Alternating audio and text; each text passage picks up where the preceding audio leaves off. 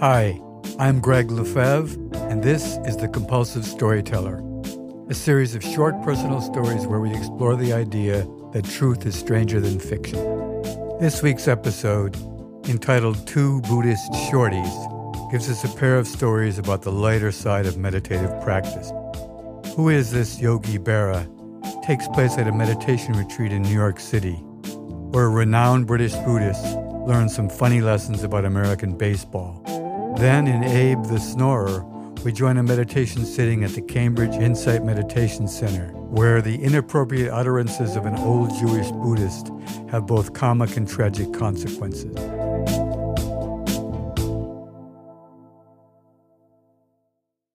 Two Buddhist Shorties. I was first drawn to Buddhist meditation by a fervent desire to find some peace in this world, and I've been practicing for many years. Seriousness of purpose has always been my mantra while meditating. However, I can't help notice how there are many moments when the heightened awareness and high-minded dogma of the quiet meditation hall fall apart, and the absurdity of the world and people's behavior breaks through. Buddhist monks and teachers from the Far East embrace the absurd as part of the practice. They are quite playful and full of laughter and joy while they sit, and often have a twinkle in their eye.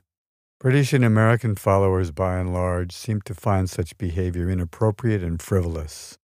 What follows are two little stories about the lighter side of contemplative practice.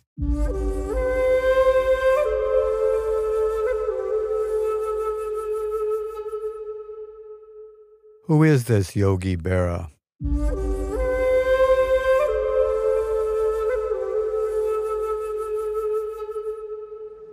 I once attended a large all-day meditation retreat at the Ethical Culture Society, where the guest of honor was a renowned British Buddhist. The 500-seat hall was filled to capacity.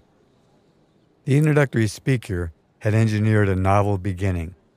He started out with, "Unlike the beginning of most public events, I'm going to ask each of you to turn on your cell phone and turn up the volume all the way." A murmur passed through the crowd as everyone followed instructions, and almost immediately the ringing began. It was quite astounding, a cacophony of all types of ringtones. One was a revving motorcycle, another had a comic French clown saying, "Bonjour, bonjour."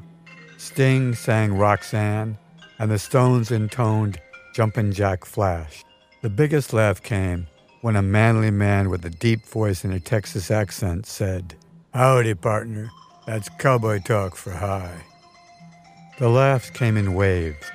First, there was the laughter at all the racket that all the mobile devices made. Then, when things quieted down, there were peals of laughter in response to particular ringtones.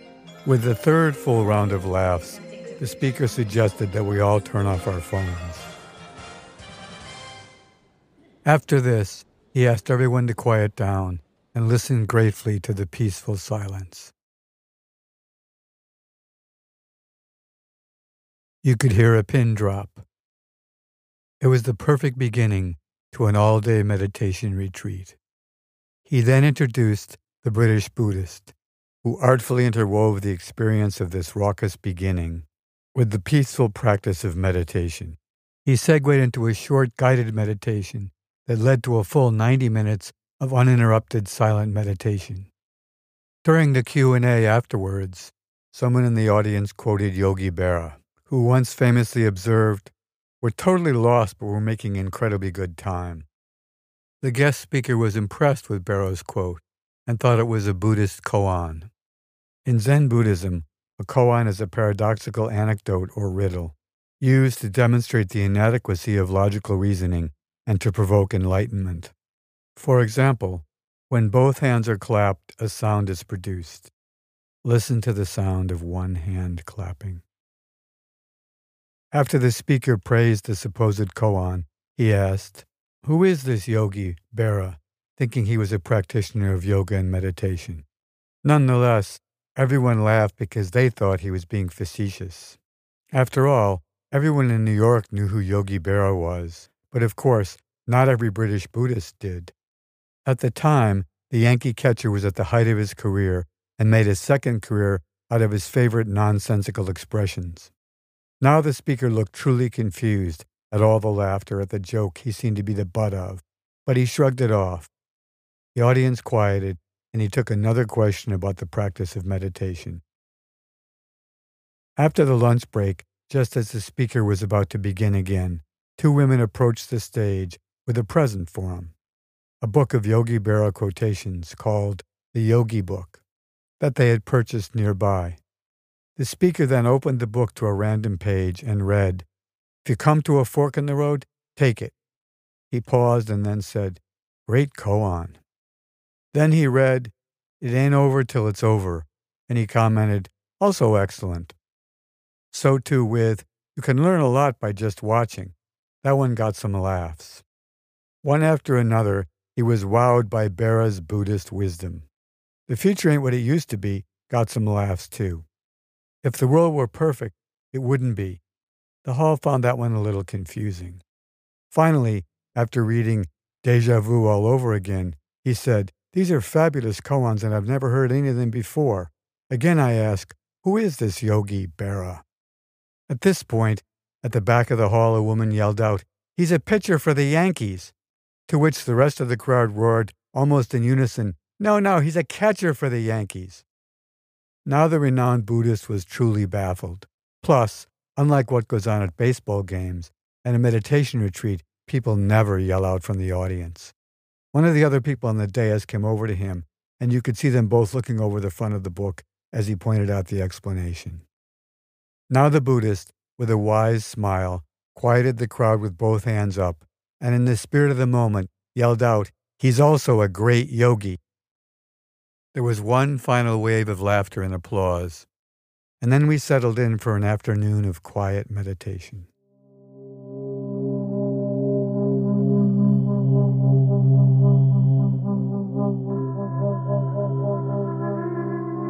Abe the Snorer.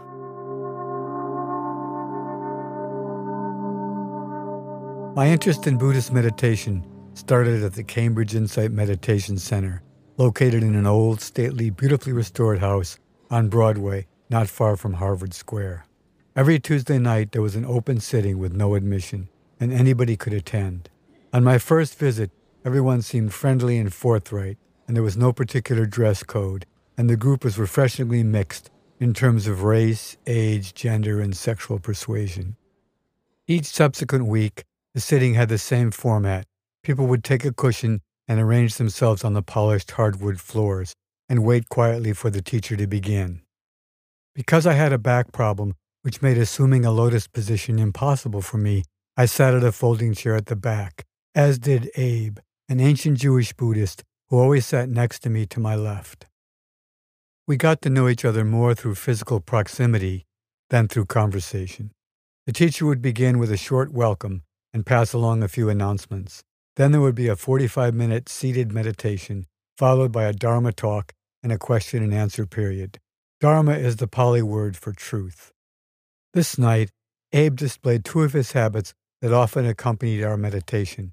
Firstly, he farted during the silent meditation. His flatulence seemed to have no discernible effect on anybody except me. I found it so hilarious that I had to pinch my nose closed to keep from laughing out loud. My eyes watered profusely, but not a peep escaped my lip. Next, Abe fell asleep during the meditation. This wasn't usually a problem, but on the night in question, he also started to snore, quite loudly and rhythmically at first. I found myself able to successfully keep his snoring from distracting from my meditation until he issued a series of short snorts, and his rhythm totally fell apart. My annoyance at this was completely un-Buddhist-like, and so I tried to use it as an opportunity to work on my metta meditation, which is being mindful of the loving kindness and compassion that I felt toward Abe. The teacher ended the meditation session by lightly striking a Buddhist gong with a leather-padded stick. The sound of the gong woke Abe, who sat up, stretched, and looked quite pleased with himself after his restful little nap. The Dharma talk that the teacher delivered focused on distraction and was probably a direct response to Abe's utterances.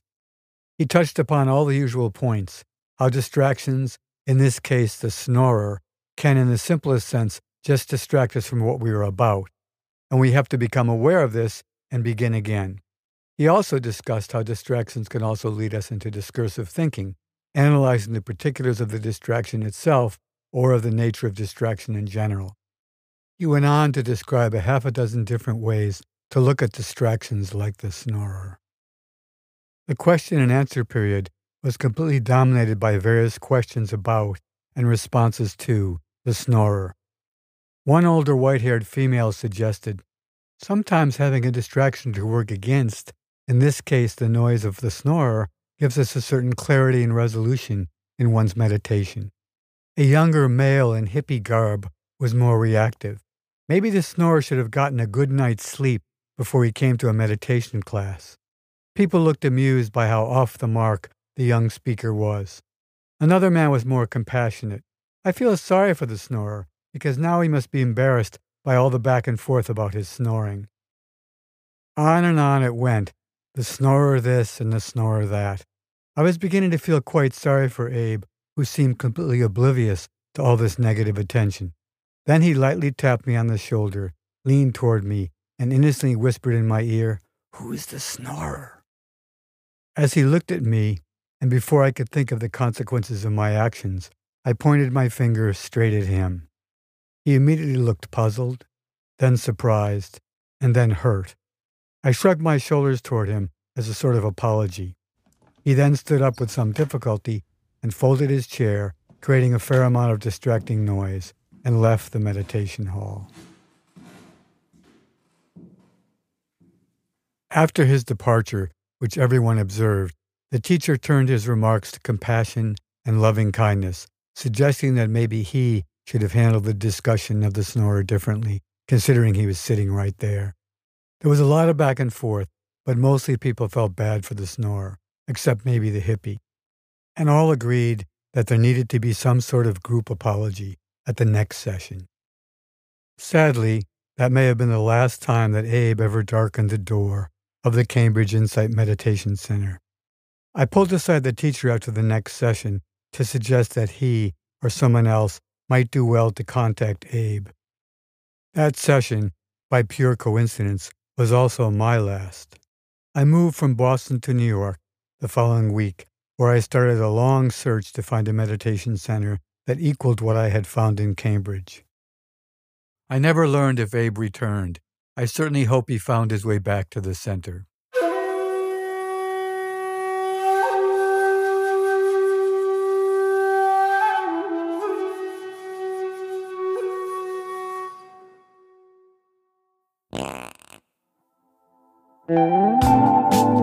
The Compulsive Storyteller is produced by Peter Kokoma and me, Greg Lefebvre.